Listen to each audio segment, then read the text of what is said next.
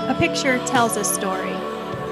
It's often been said that a picture can say 1,000 words. And if we look close enough, we'll see God in it, and that picture will tell us more than we could have hoped for or imagined.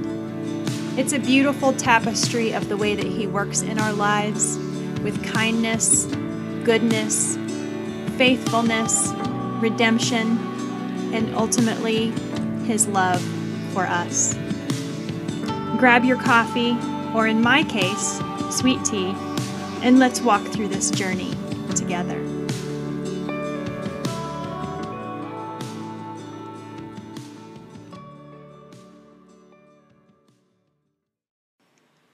Welcome back to the Word Pictures with Meredith podcast. Thank you so much for joining us today, and I am super thrilled about the guests that we have here today.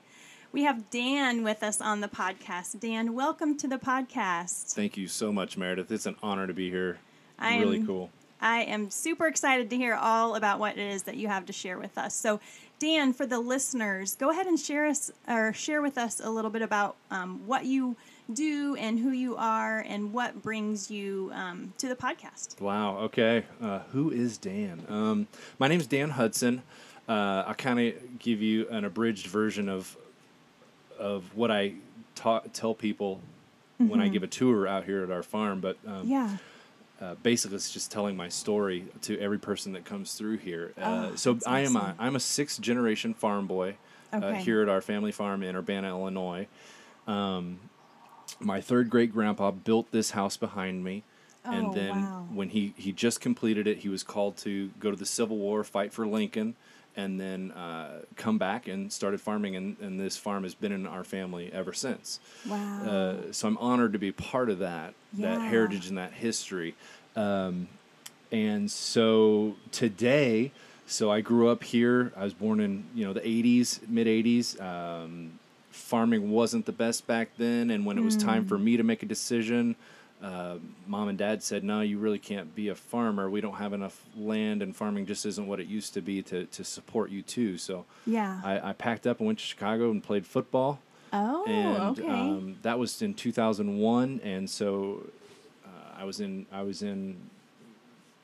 Chicago from 2001 to about 2016 for about 16 years, and in that time, a lot happened. So I was away from the family.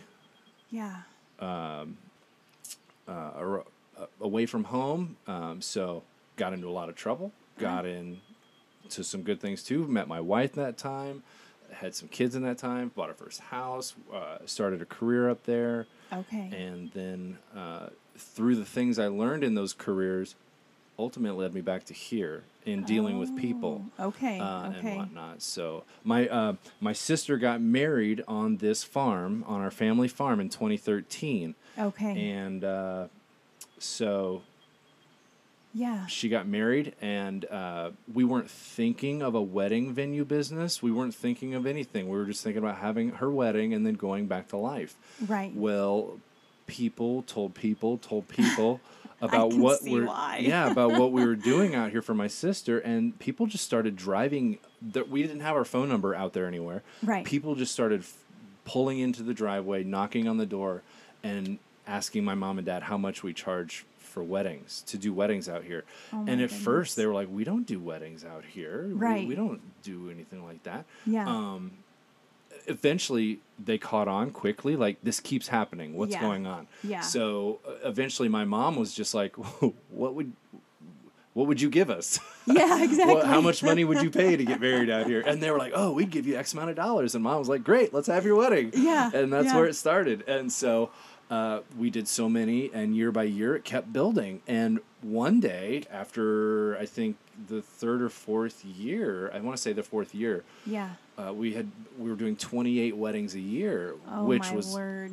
Yeah, that's a lot. Unheard of to us at that time. And so Mom calls me, and we're just having a conversation one day, and she was almost to the point of tears. She's like, I can't keep up with the couples and what they need. And then she's working full time at that time. And they also manage a farm. Oh my goodness. So she was pulling her hair out, and I was like, some things had changed with my job. Yeah. Good and bad, but some things were changing with the atmosphere at my job, at my current job in Chicago. And I was like, well, would you consider hiring me full time? And if it constitutes it, maybe we'll move home. And she's like, yeah, let me think about that. So a couple weeks went by, and she's like, I think I can make this work. If you and my wife Rachel, want to sit down and think about this, we could do this. And I was like, awesome. Yeah. So from that time, we were doing 28 weddings a year.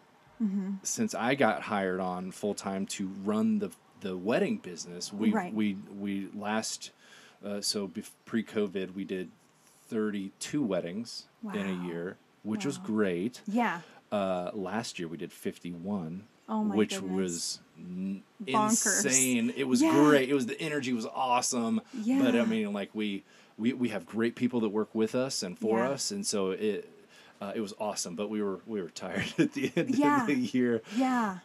And life just keeps going. We're kind of post COVID now. I understand there's still people out there with certain fears and whatnot, but we're essentially COVID's gone away. We're kind of back to normal. We're doing 36 to 38 weddings a year now, and looking forward to do some other really fun stuff out of here at the farm, not just weddings, but to add on to it. So I've tried to narrow down who is Dan, but that's okay. So I'm married. My wife and I think she told me we've been married 15. No, she told you. next one will be 15 years. Yeah, we've been married 14 years. Oh, congratulations. The next one will be 15. I'm finally going to take her on a honeymoon because I gypped her out of our honeymoon. And that's probably a story all in itself, right? Yeah, it was not a good story on my part. Okay. I had great intentions of building a business and making money, but it did not work out too good. Yeah. But it's one of those stories that she has forgiven me, and it's a good faith story for her, for us. Yeah. Where was I going? And so you're a husband and you have kiddos. I'm a husband with Rachel, and we've got 3 awesome kids. Ellie, our oldest, is 8. Imogene, our firecracker, is just turned 6, and Benjamin is about to... No, I'm sorry. Ellie just turned 8. Imogene is about to turn 6. Benjamin is about to turn 3. Oh. Yeah. And that's funny that you said your middle one was a firecracker, because I can relate. We have 3, and our middle is a bit of a firecracker as well. I never know. I do not know what that girl is thinking ever. I figured out my eldest. She's very much like me. A people pleaser, life of the party, showy. Yeah. Ben, we're still trying to figure him out. He's just a grown little dude. But yeah, Imogene, my middle, man, she's funny. My wife and I have jokes like, she's going to be that daughter. We're just going to get a phone call from her one day, and she's like, hey, I'm in Istanbul, you guys. Oh my God. I just had this feeling that she's kind of at home wherever she is. Yeah. She doesn't have to be around a lot of people. She's good around people, but she really doesn't have to be part of the crowd. Yeah. And she's just got funny stories. So I love her. She's fantastic. That's awesome. I love them all. They're all great. I at any part of the day or whatever, they do something or I see something, I kind of have this, oh, you're my favorite. You're just my favorite. But I follow it up with like, you are just my favorite middle child. Yeah, or, exactly. You are my favorite eldest. You're my favorite son, because I only have one son. Yeah. And that's I don't know if they get it yet, but someday I hope they do. They're going to look back when they're like 20 and they're going to be like, oh, wait a minute. Dad. Yeah, totally. But then they're like, but Daddy, who's your favorite? Yeah, exactly. I'm like, Mommy. And then, good answer. Mommy's my favorite. Good answer. That should be the answer for sure. So clearly, God has had his hand in this entire journey that you just shared. Mm-hmm. Can you tell me a little bit about your faith journey? Was that something that God was real to you as a young child, or was that something that came to be more as an adult? I'd love to hear a little bit more. Yeah, for sure. So, growing up here in Midwest, I grew up Lutheran, which if you've ever heard me talk about it, Lutherans are kind of watered down Catholics. we got most of the rules, but anyway. So I grew up Lutheran. My parents took us to church. We were there practically every Sunday.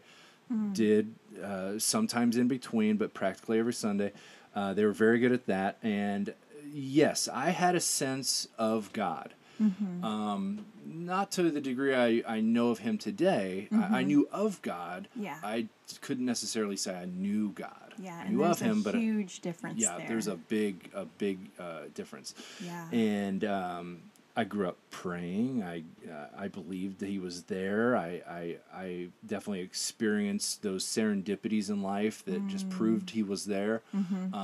But of course, just like any red-blooded American boy, I was wayward at points.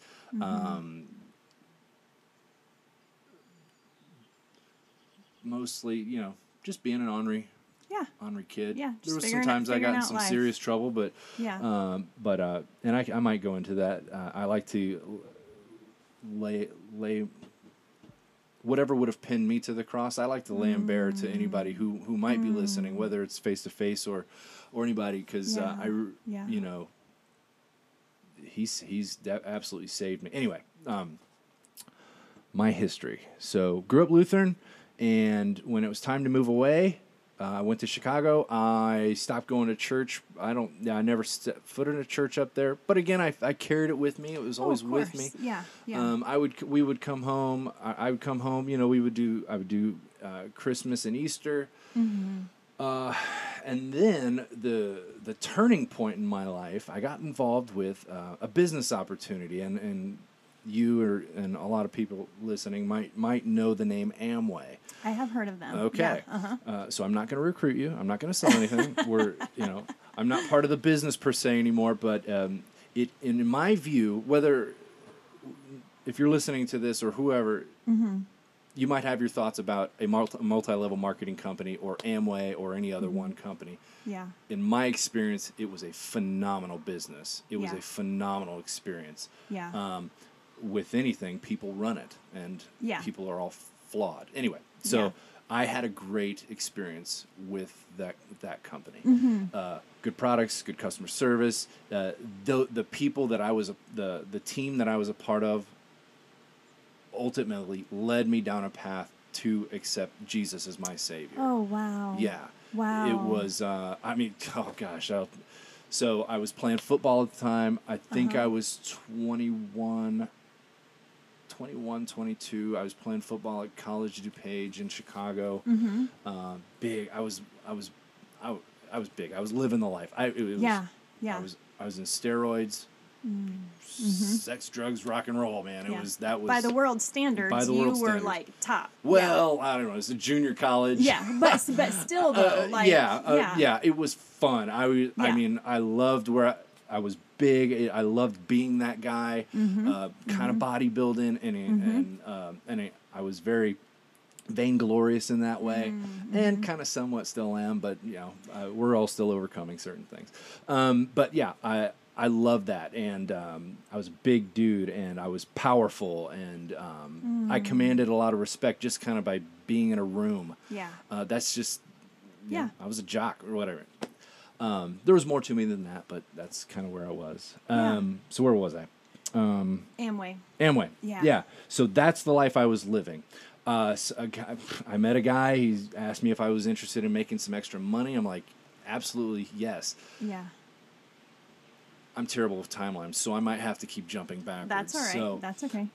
When I met him, I distinctly remember within a month of meeting him, prior to that, my mom calling me one day. Basically, I was still living on mom and dad's dollar up in Chicago, which is expensive compared to living here. Oh, yeah. They're paying for school, gas, insurance, all that fun, food. And she called me one day. She's like, "What are you doing? You are spending way too much money."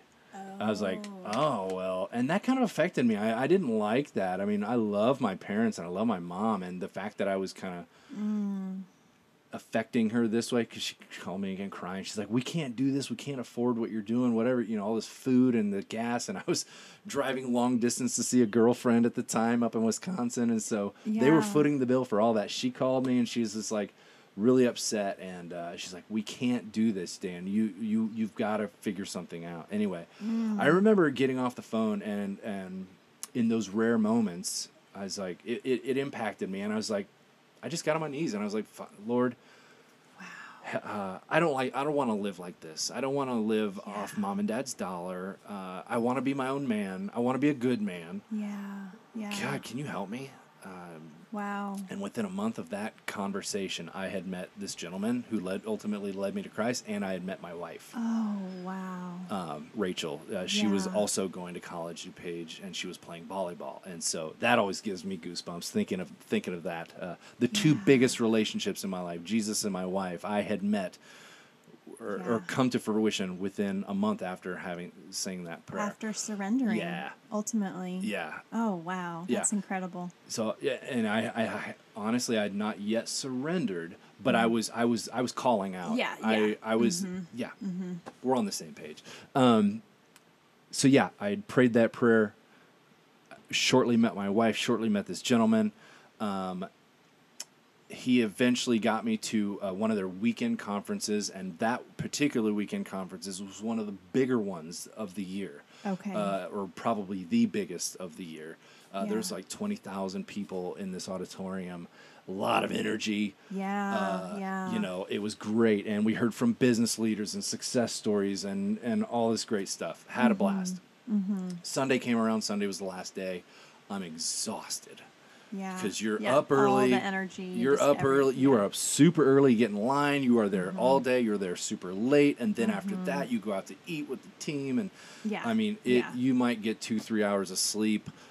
It's like 2 or 3 days of that. So I was exhausted Sunday morning. And they're like, hey, do you want to go to, we're going to a church service. It's optional, non-denominational Christian worship service. You can stay in the van, you can stay in the bus, or you can come in, or you can stay out in the hall, do whatever you want, or you can come in and hang out. Right. I was like, well, I grew up going to church. That's not a bad thing. Let's go on in. Yeah. So I went in and I immediately passed out.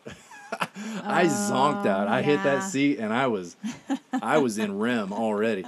So, but I woke up. I remember I think I slept through. I remember waking up and getting glimpses of people on stage and kind of just falling back asleep again. Right. But at the very end, I woke up to like this rustling going on in the auditorium. People were moving around. I'm like, I'm dazed and confused. I'm like, what's going on? What's going on? What did I wake up to? Yeah. And this gentleman sitting next to me, Hispanic, very broken English. I was like, what's going on? He's like, well, if you want, you can go down and they will pray with you. Okay. I might have done a Middle Eastern accent. I'm not sure. But he was Hispanic, very cool gentleman. And I was like, well, they'll pray for me? I was like, again, I'm thinking, that's not a bad thing. Okay, cool. Again, I'm a big football player. I didn't know this happened until afterwards, but apparently when I got up, that prompted a bunch of other people to get up. They're like, if he's going down, I'm going down. Anyway, that's kind of a serendipity to the story. But so I was like, well, sure, I guess, they'll pray for me. That's a good thing. So I'll go down there and get prayed for. Right. Yeah, great. So we go down there. I go down there. I didn't know anybody else was with me. I thought I was just going down there by myself. Right. And I was one of the first people down there. When I could walk right up to the stage, and the guy kind of giving the message was one of the bigger leaders there. And he kind of gave me a thumbs up because I was right up on stage. Right. And I remember when I got there, just sat there by myself, and the band that was there, it was a live band, a live Christian band that was on stage. They started playing Amazing Grace. And I've heard that song before, but great, they're playing Amazing Grace. So I was fine until they said, save a wretch like me. I'm getting teary-eyed just thinking about it right now. But when they went through that song and they said, save a wretch like me, that broke me. I remember all the, like, I think I'll put it this way. The blinders came off at that moment. I realized I was a wretch. That lifestyle of sex, drugs, rock and roll, and football, and immediately came to the forefront, and I'm like, that's not good. That stuff's not a good thing to be a part of. Wow. And I broke. I was sobbing. I had liquid coming out of every hole in my head. I was just a mess. And then they got through that song, and then he said, "Okay, I'm going to pray with you guys now." And he basically did what is it called? Salvation prayer. Yeah, salvation prayer, just admitting you're a sinner and accepting and wanting Jesus in your life. And oh my God, the feeling I got was, knowing what I know now, it was the Holy Spirit. And you can't argue with me otherwise. Yep. And the feeling I had was incredible. I went in not thinking anything. I was ignorant. Immediately I was weighted down because I realized the things I was doing. I had this huge weight on my shoulder. And then when praying that prayer, that weight was immense, like just immediately gone. I was like, oh my God, I'm a big, strong football player. I can hardly stand up right now because I am so, broken, but then healed at that same moment. I was on steroids. I had an ego. I felt like the steroids just left my body. Yeah. I immediately cold turkeyed so many things. Oh my goodness. Premarital sex, alcohol. Yeah. I wasn't into too much drugs. Like I smoked marijuana. I never got into anything hard, like or ecstasy or crack or cocaine or anything like that. But I was on steroids. I was injecting steroids. I immediately lost the taste for all of it. Oh wow. And came home. I came out of that auditorium a new person. I was a completely different person. I freaked a lot of people out. It led to the greatest thing happening in my life. Led to a lot of challenges right away. Exactly. Well, because the enemy does not want you to walk forward in what you just experienced. Oh, and he tried so hard to get me to come back through my girlfriend, who is now my wife, through my parents, through guys I played football with who I thought, were like my bros and my guys, and I thought they were, we're going to be lifelong friends. And he tried really hard, and but I'm thankful that I'm not, that I was just able to hang on. To the truth. Yeah, absolutely. That I am so thankful that I knew enough to just hang on. Yeah. And he led me through a lot of it. So. Yeah. So what did that look like for you after that experience that literally changed your life and put you on a completely new trajectory? What did that look like in a practical sense for you? Because you're still a college student, you're still walking into the same kinds of places as much as, you have to. So how did you continue to pursue God even though all of the other things were trying to come at you? Yep. How did you manage that? A lot of big things changed immediately. Like I said, I was able to put away steroids and alcohol and any drugs and premarital sex. That really wasn't difficult, and I got a lot of eye rolling for that.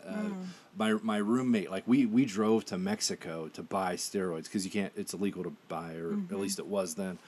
So him and I drove down to Mexico to buy these steroids and smuggle them back across the border. And so he was my roommate, so we had that experience together. And to come back from this weekend and been like, I'm done with the steroids, man, and basically you can have my stash. I just have it. Yeah. I probably gave him, if I was to retail it, at that time I could have sold everything I had for about $800, which is a lot of money for a broke college student back then. Exactly. So he was blown away.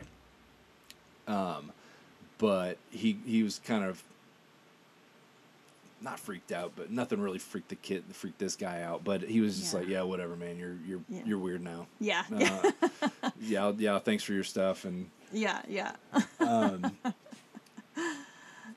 So there was, and there was that. My mom actually found my needles that I used to inject in my truck. I brought my truck home, and they were in my truck, and she found them, and I had to come clean with her because she suspected some things, and she was asking me before. I was like, no, I'm not on anything, Right. Because I was a beast compared to where I was when I left home, Right. and so she's like, anyway, curious, and I was like, no, I'm not doing anything. I'm good, but she found that, and she called me again, crying, and I'm like, yes, Mom, I'm sorry, I did lie to you. Actually, I'm no longer using anymore, so you can actually throw those away. Yeah. But that, in a sense, I mean, obviously that's humbling, and it's not a proud moment for you, but there must have been freedom in that, just releasing that, dark place and just being able to cover truth with it. Yeah.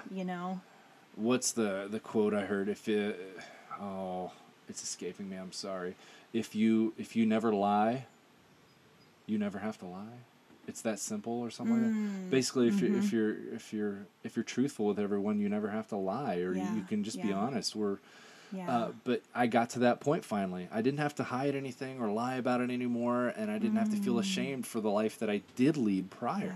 So she found that stuff, and she called me out, and she was disappointed. And I was like, "You're right, Mom.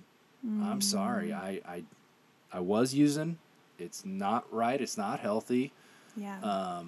But I'm not doing it anymore. And you can believe me or not, but and so around that same time, my mom was the first person I called after I was saved. Oh. Which was a cool idea at the time, but oh my God.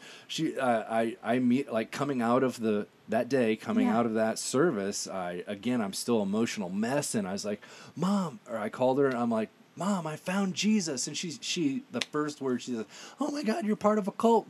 I'm like, well, not really, because like a cult leads you away from God and makes you follow a man and drink the Kool-Aid. These people were trying to get me to Christ and lead a Christ-driven life, and they're really not trying to do anything other than that. Yeah. And so I was not prepared for that. Yeah. I'm a brand new baby Christian, and you're in a cult. Get home now. I'm like, well, it's not that bad. I mean, I'm okay. Nobody's trying to do anything to me, and I'm not trying to do anything to anybody else. It's just Jesus. Yeah. And so I finally got home and explained myself and explained my experience, and Mom kind of got it. Yeah. Mom was okay with it. My dad really didn't quite understand, and God bless him, just because he never heard of that sort of thing. A conversion experience, a salvation prayer. He grew up the same way I'd grown up at that point. Just you go to church on Sunday and you work hard all week and get your sins forgiven on the next Sunday. There's really nothing about a relationship. So anyway, Dad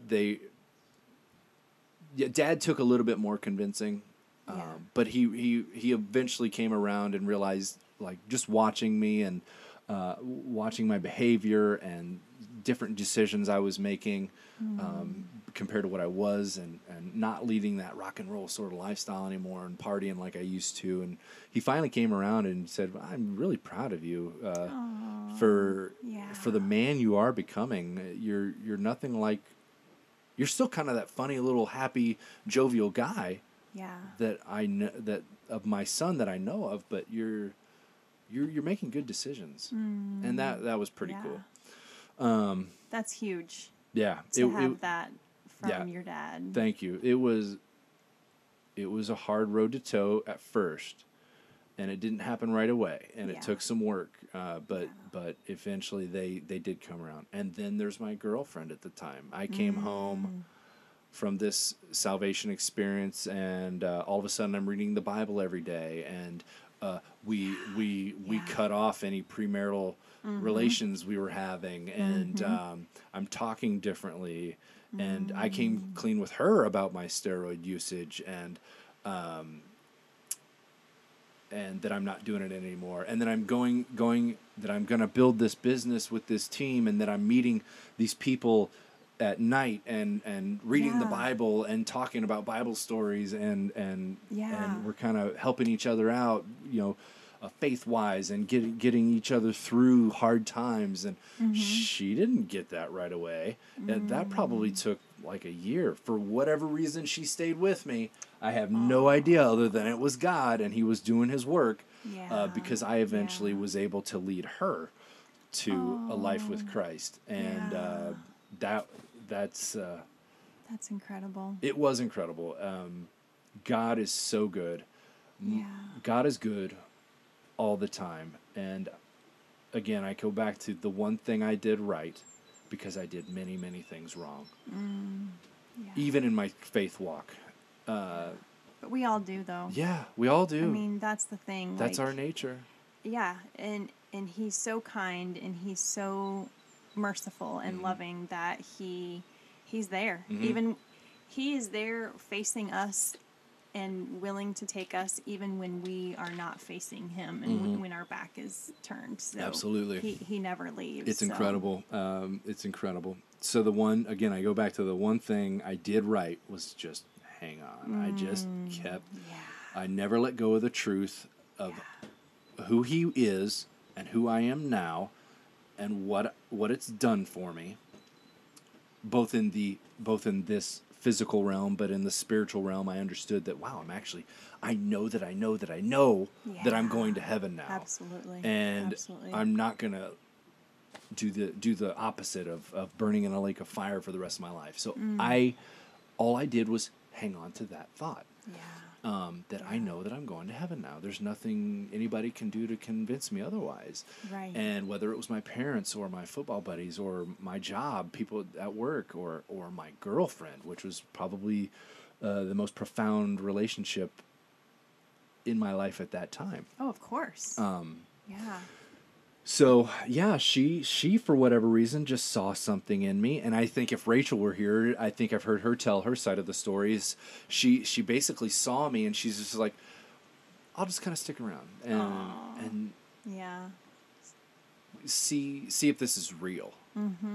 If Dan is for real, maybe see if this Jesus is for real. Right. Because she's got her own faith walk, and I kind of merged in there, and But well, because the thing is, if anyone is faking anything, it's going to give at some point. You're right. Maybe she was thinking, you know what I mean? I want to see if he's faking. So it's like, obviously Jesus is real, and this faith journey that you're on is real, and so she probably was just like, let's make sure this dude's, She wanted to see if what I had experienced was real, if I was real, if Jesus was real, if that experience was legit. And I'm trying to remember kind of our relationship afterwards. We were still tight, and we loved each other, but again, premarital stuff had went away. Again, we sinned. That happened every once in a while, even after my conversion story. Right. It happened, but far, far, far less. Anyway. And she eventually stuck around, and I was able to get her to come to a weekend conference. With the Amway business and with the team I was a part of, and she finally saw what I saw. Because I couldn't. I did my best to try to explain it. Right. But that's a work of the Holy Spirit. Yeah, it was. We as humans are not capable of. We don't have control as much as we think we do. Yeah. So that work has to be the Holy Spirit. I remember telling her about my experience over and over. And the resulting response that I would get from her was, I just don't get it. I just don't get it. And I finally said to her, I stopped trying. I finally said to her, I was like, Rachel, unless you've seen what I've seen, you're not going to get it. Yeah. You're just going to have to go Yeah. and experience it because I didn't know that they do that sort of thing at churches. I thought the only way you could have a good conversion experience is by going to this business weekend. Okay. And I was like, you just got to go and Right. experience what I've experienced, and then you'll see. Yeah. And whether you or not you do what I've done or make the choices I did, you'll at least understand what I went through. Right. And not, I totally get it. Not everybody converts the way I do. I'm a very animated, boisterous personality, emotional, highly emotional, very high highs, very low lows, very quickly sort of person. So she understood me a little bit on that, like how my personality works. And so when she decided that to go down and accept Jesus for herself, she didn't have the same experience I did. I don't even, maybe she cried, but I don't think I really don't think she did, but she got it. Yeah. And, which I think is, yeah. honestly, it's beautiful because her experience isn't going to be what your experience was, because she's not you, in the fact that God creates each of us so uniquely, and he knows us so intimately that what the Holy Spirit needed to do for you, she needed a completely different experience because of who she's crafted to be. Yeah. So that's what's so beautiful about it, is that he knows us each intimately that way. And one of the mistakes, I made a huge mistake. So the guy on stage gave his message and gave the invitation to come down. I looked at my wife, and this is the biggest mistake. Guys, don't ever do this to your significant others if you're listening to this.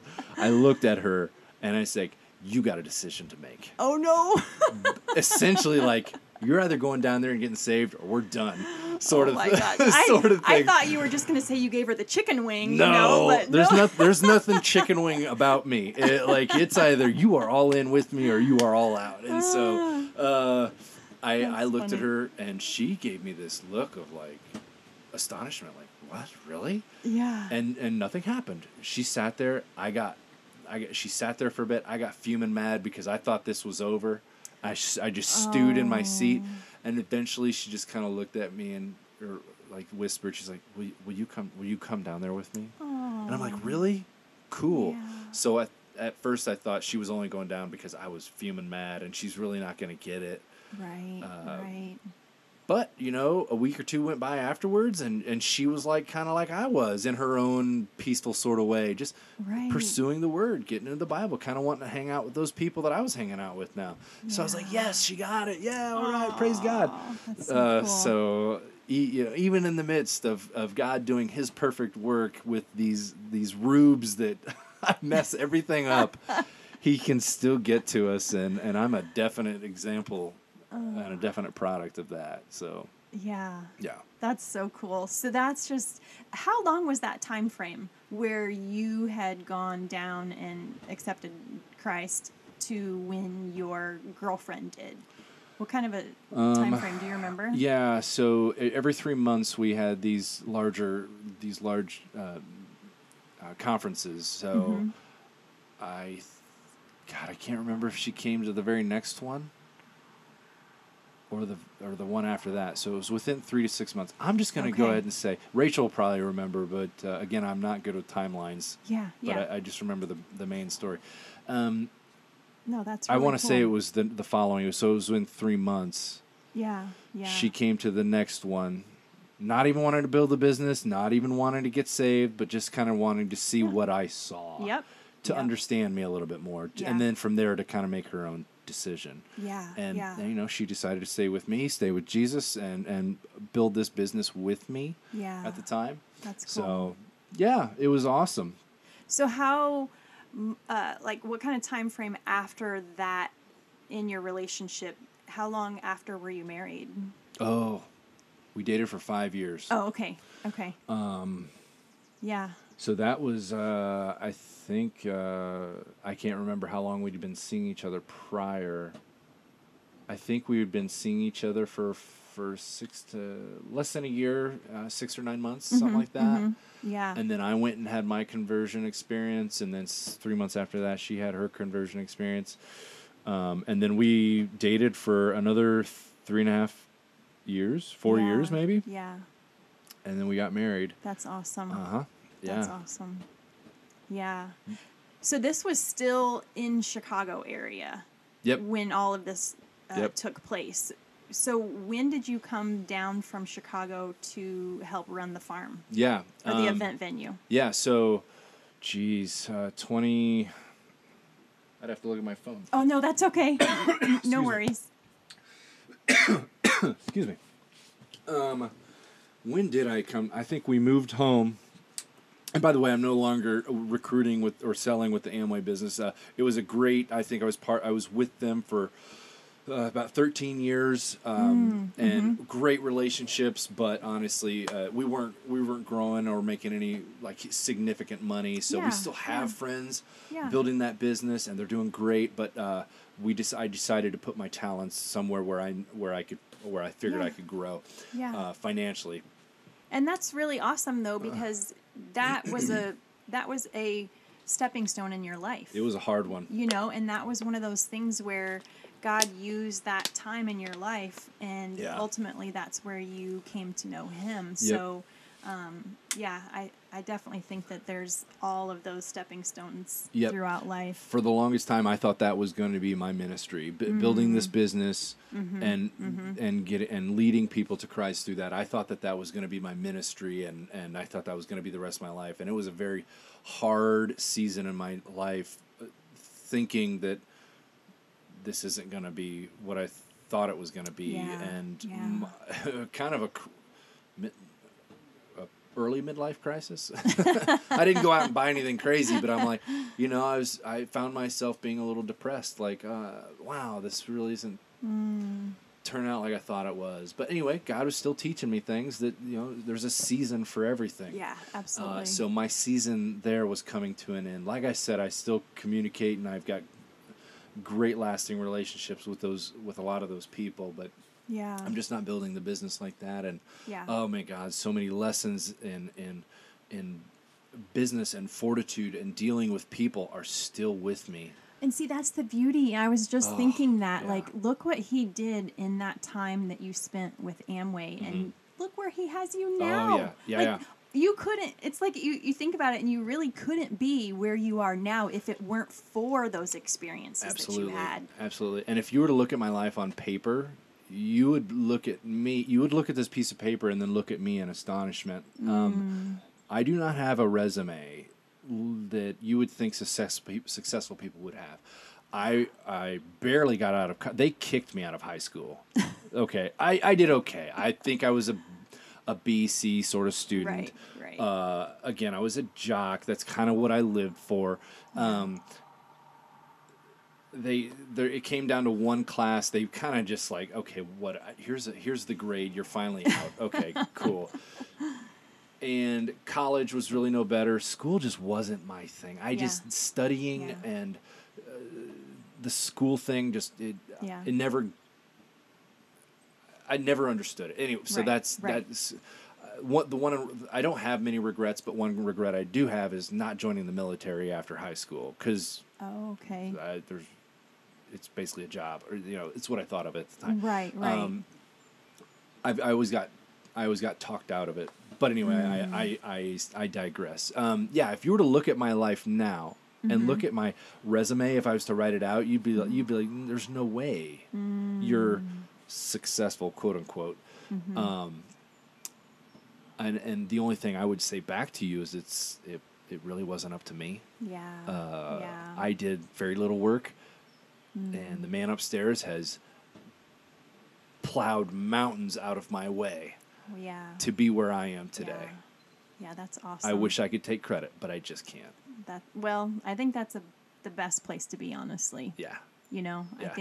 I think the moment that we start taking the credit is when we are like at the cliff ready to fall off. Yep, your pride has caught you, and you're about to fall. And I try to stay as far away from that cliff as I get close sometimes. Well, we all do. When you whether if you're successful in business or I own a venue, so a lot of people come here. A lot of people hear my story, and I'll get into some things we're doing more with the farm. Yeah. That kind of paint you as a little bit of a celebrity, and I've gotten big head about that before. I still do almost daily, and I've got to pray that that stays in its place.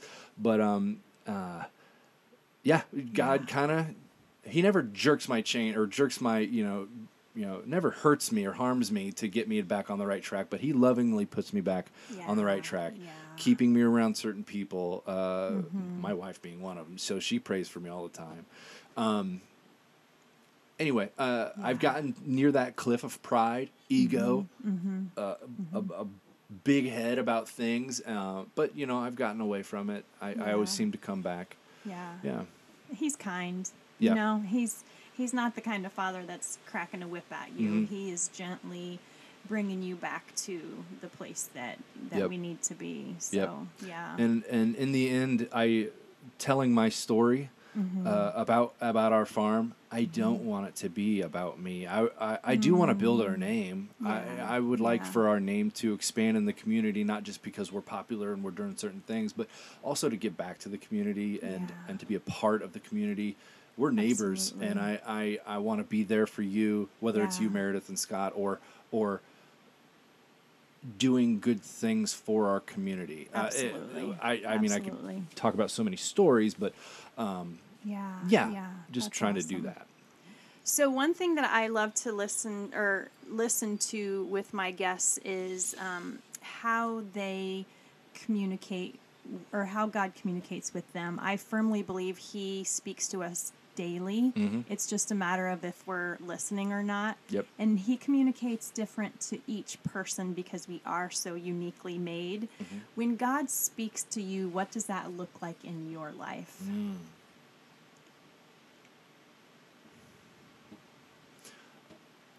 If I could, I just had a thought that I want to go back to for just a moment, and then I want to go to your question. Absolutely. That my conversion experience in that auditorium, I was one of the first people to stage. I forgot to leave.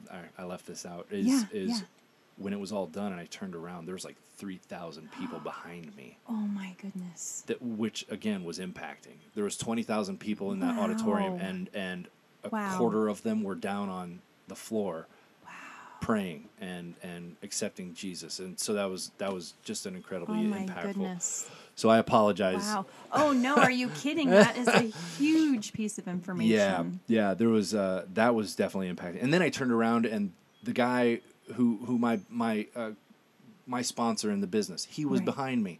He had his hands on my shoulder and praying for him, and I didn't know that until I turned around.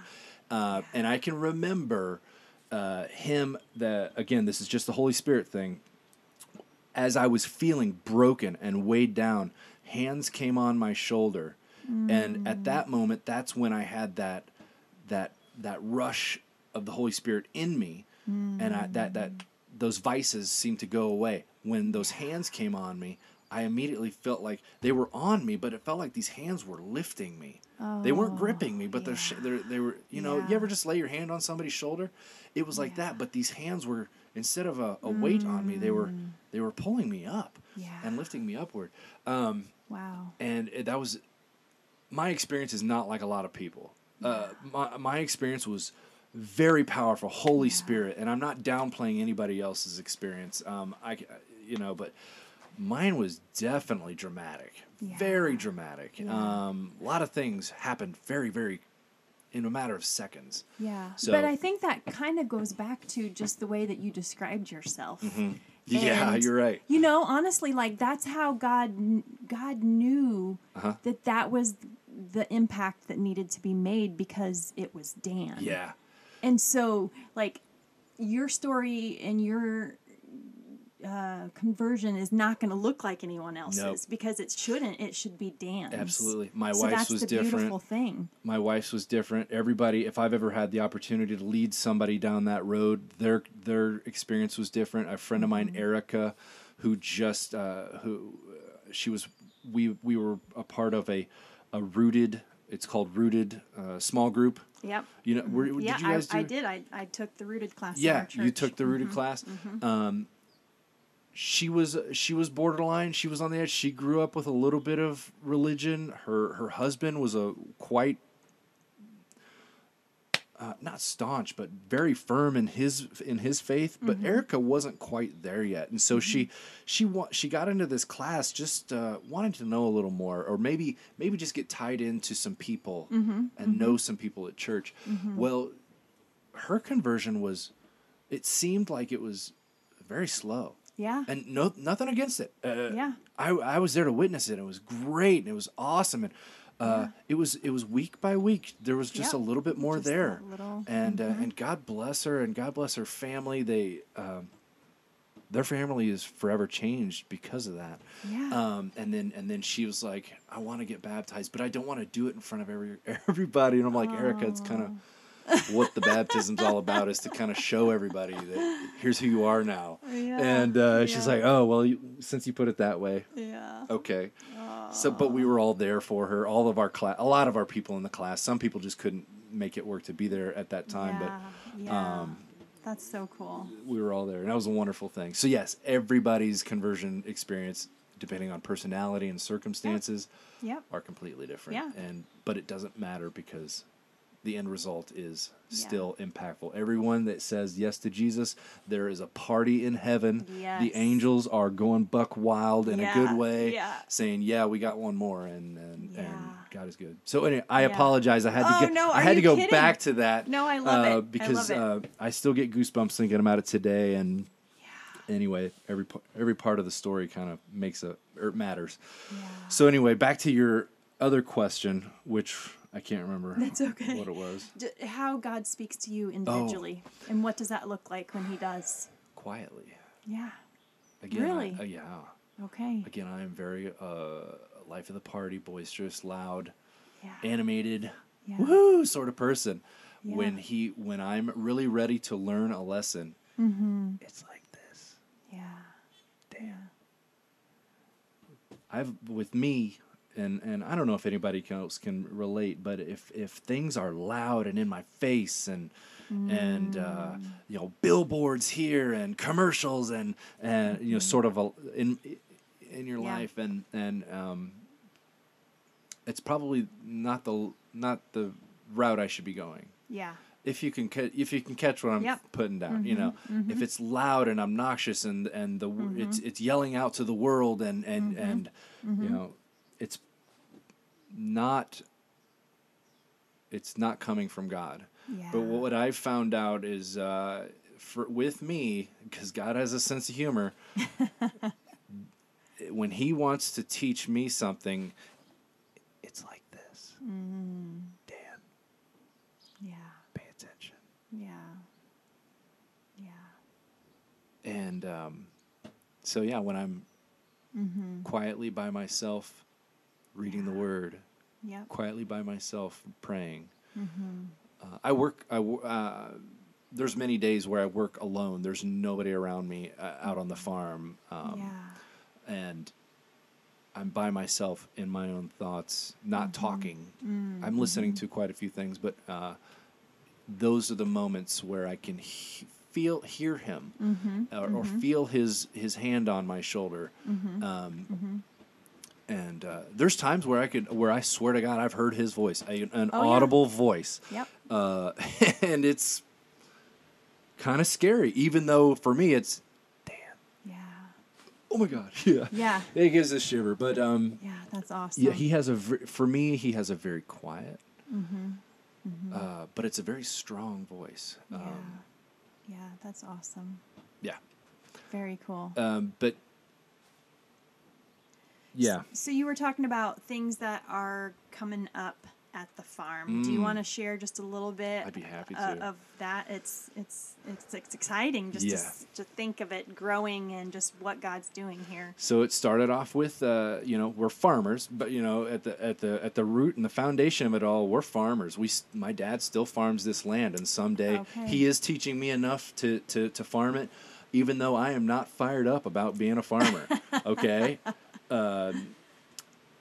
but I am when I get to what I'm going to tell you, because it kind of comes full circle. So yeah, we're farmers foundationally. I'm still that country boy at heart. I love this. I love the lifestyle out here. I love the values and the principles these people around us stand for and work for.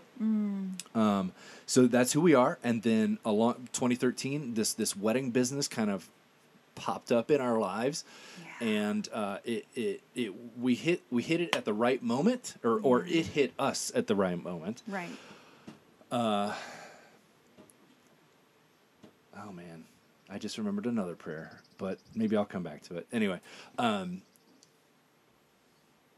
this wedding business came upon us at the right moment. That's when I didn't think country weddings were a thing. Honestly, when my sister said, "Hey, we're getting married and we want to do it in the barn," I looked at her and I was like, "Why? Why would you want? Yeah. What's the?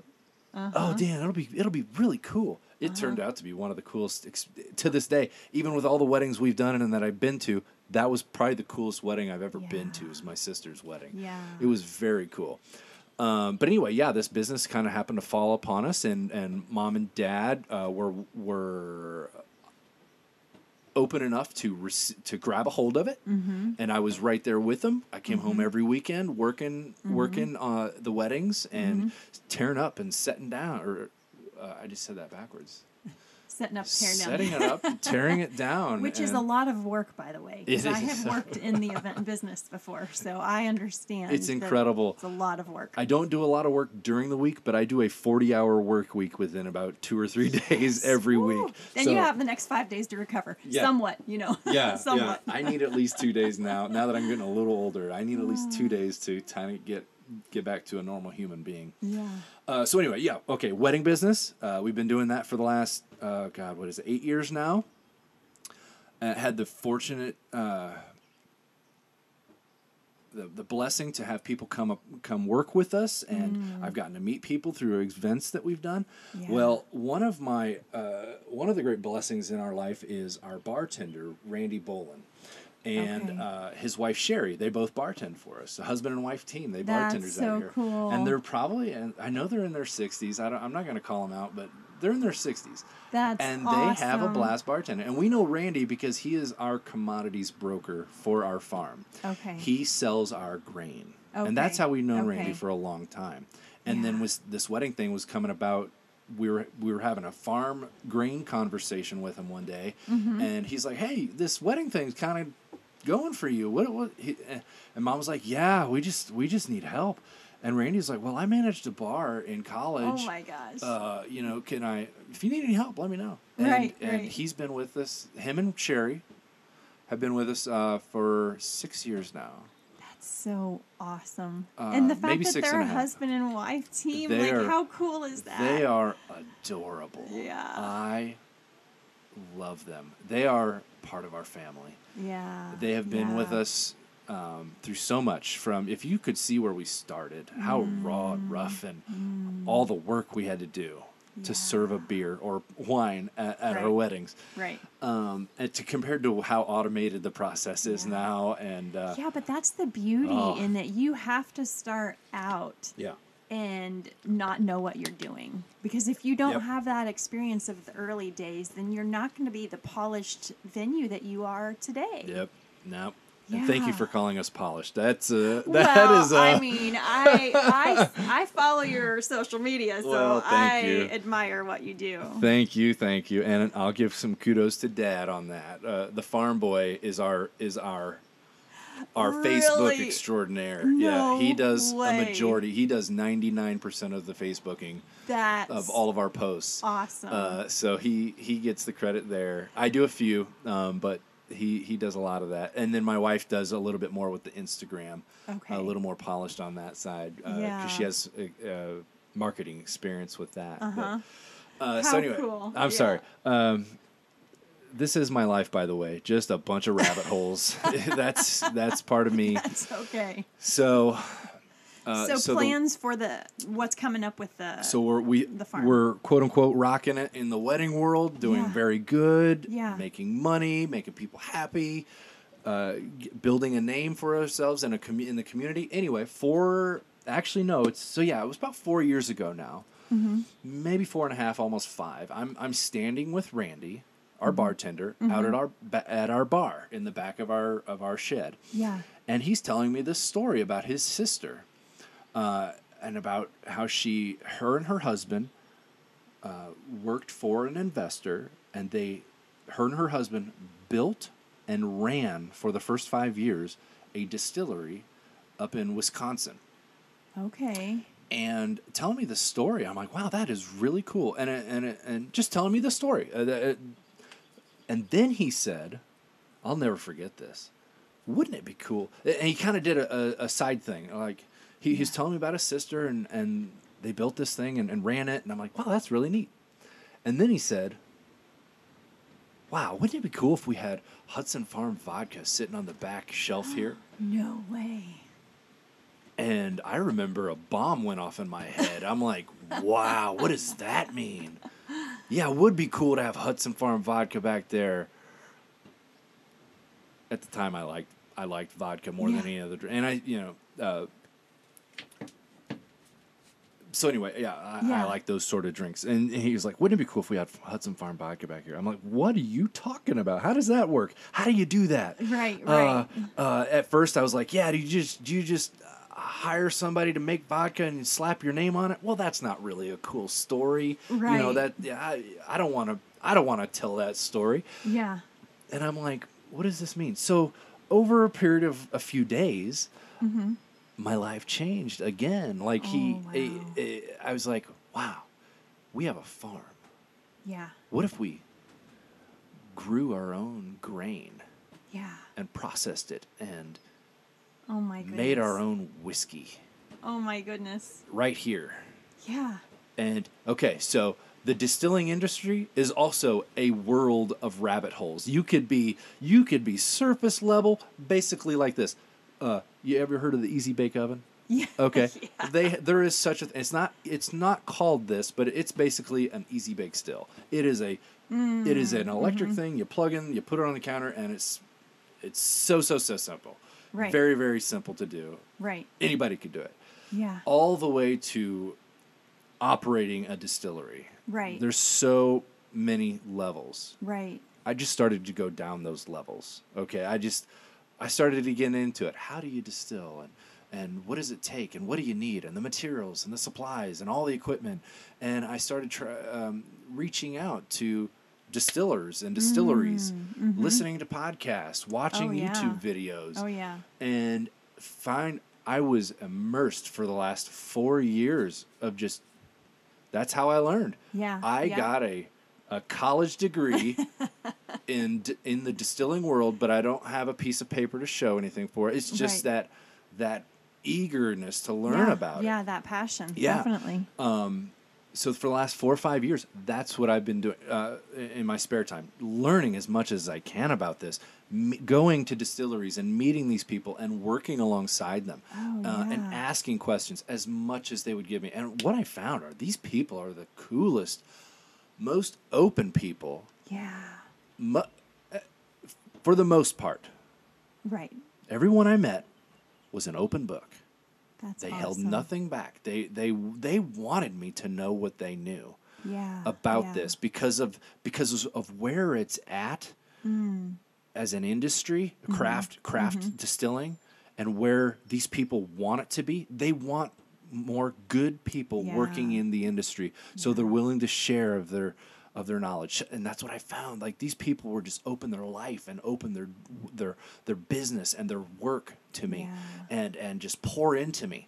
There was a couple that were just like, I don't want to talk about my yeast strain or this certain process that is proprietary to my distillery. Right. I'm like, God bless you. Don't want to go down that road. Yeah. I'll figure something else out. So I eventually, I'm piecing it all together, and here I am.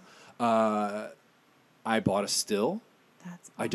I don't need a permit to buy a still, but it's sitting in the back of our shed right now.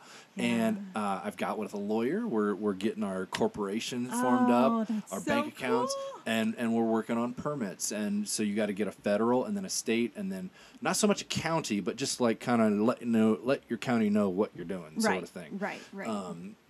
And so yeah, we're working on that. We're going to start our own distillery out here at the farm. Oh, and it's going to piggyback off the weddings, and the weddings are going to piggyback off the distillery, and it's going to be a cool part of the story. I love that. Yeah. God's just opening up more doors. Yeah. That's just so cool. And he, like, that passion that he gave you to even, like, pursue the knowledge of this. Yeah. Very I'm fired cool. up. And it's funny. Somebody might be listening to this, and how is God using a distillery? Well, he can use the funny things of the world to reach people. And yes, he does.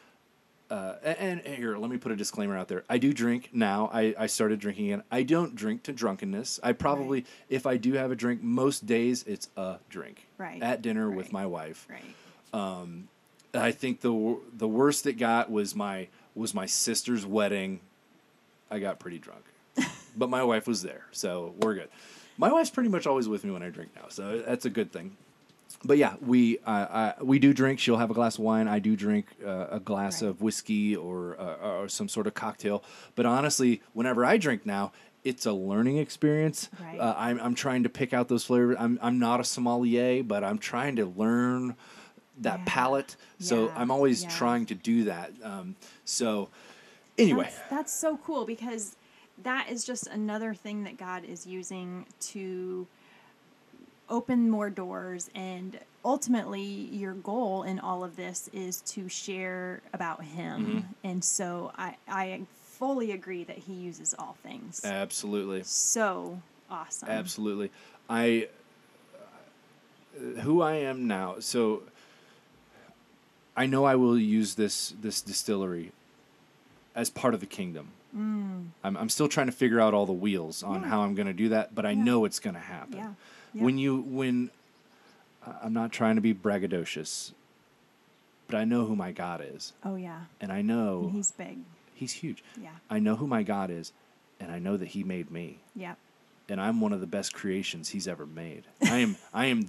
Don't get me wrong. I'm not talking about Dan Hudson. I get it. We absolutely. We are His prize possession. Yep. He's going to use me to do this. He's going to use me in this way. I've got a passion for this somehow. Yeah. It's feeding into our history of my history here at the farm. Yeah. There's so many things that are kind of bringing it together that it can't not be a God thing. Yeah, that's so cool. My God is amazing, and I know that He made me. And that's the one thing I do get ego about is my God is awesome, and He made me. Yep. I am His number one creation. Yep. And we should all think that. Oh, absolutely. Yeah, I hope that's the one thing I do want to. I mean, me in this world, I'm humble. It's not all about me, but me and my God. Yeah. My God's the best, and I'm His number one creation. Yeah. So cool. Well, I cannot even express how much I appreciate you taking the time and just sharing your story with me. And I always like to just wrap things up with this final question. And that is, what do you know about God now that you didn't know about Him as you were walking down that aisle and you were about ready to surrender your life to Him? What do you know about Him now that you didn't know about Him then?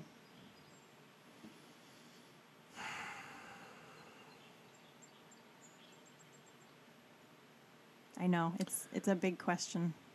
I don't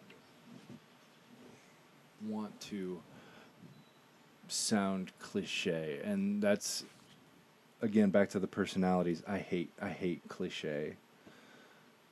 I like stories, and I like when things can impact me. So I try to make it a way so it'll impact. Yeah. If I do tell my story, I hope it impacts somebody. Yeah. That I'm going to say this. Okay, God loves us. Absolutely. Okay, that's one thing I figured out. He loves us so much that He's willing to go to the cross. Yeah. But what I've found out that God is fighting for you. He is fighting for me. He is fighting a war. Yeah. Right now, for you and I. Yeah. He is a warrior for you and I.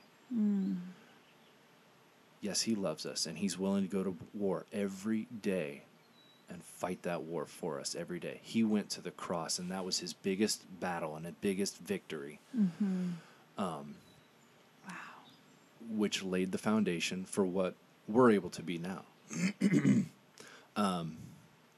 Yeah. I hope if anyone's listening that they get that. I don't want it to be cliche. I don't want it to be just another Jesus loves us story. Right. Right.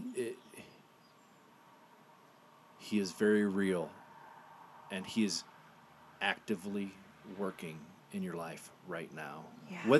If you're listening to this now and you're not saved like me, or quote unquote, or maybe you're just on the verge. I want you to know that my God is real. My God loves you. He is fighting for you. You are his greatest creation. Yeah. He created the world in 7 days. Then he made you. You are his masterpiece. Absolutely. And he wants to be with you, and he wants you to be with him. Yeah. So if ever you hear that small voice, like I hear, Dan, Meredith, Yeah. Scott, enter your name here. Listen. Just be quiet for a minute and listen. Yeah. He's answering you. Yeah. That's probably the biggest thing I've gotten away. Yeah, that's beautiful. That I didn't know before is he is a powerful, mighty warrior. Yeah. And he is fighting for me.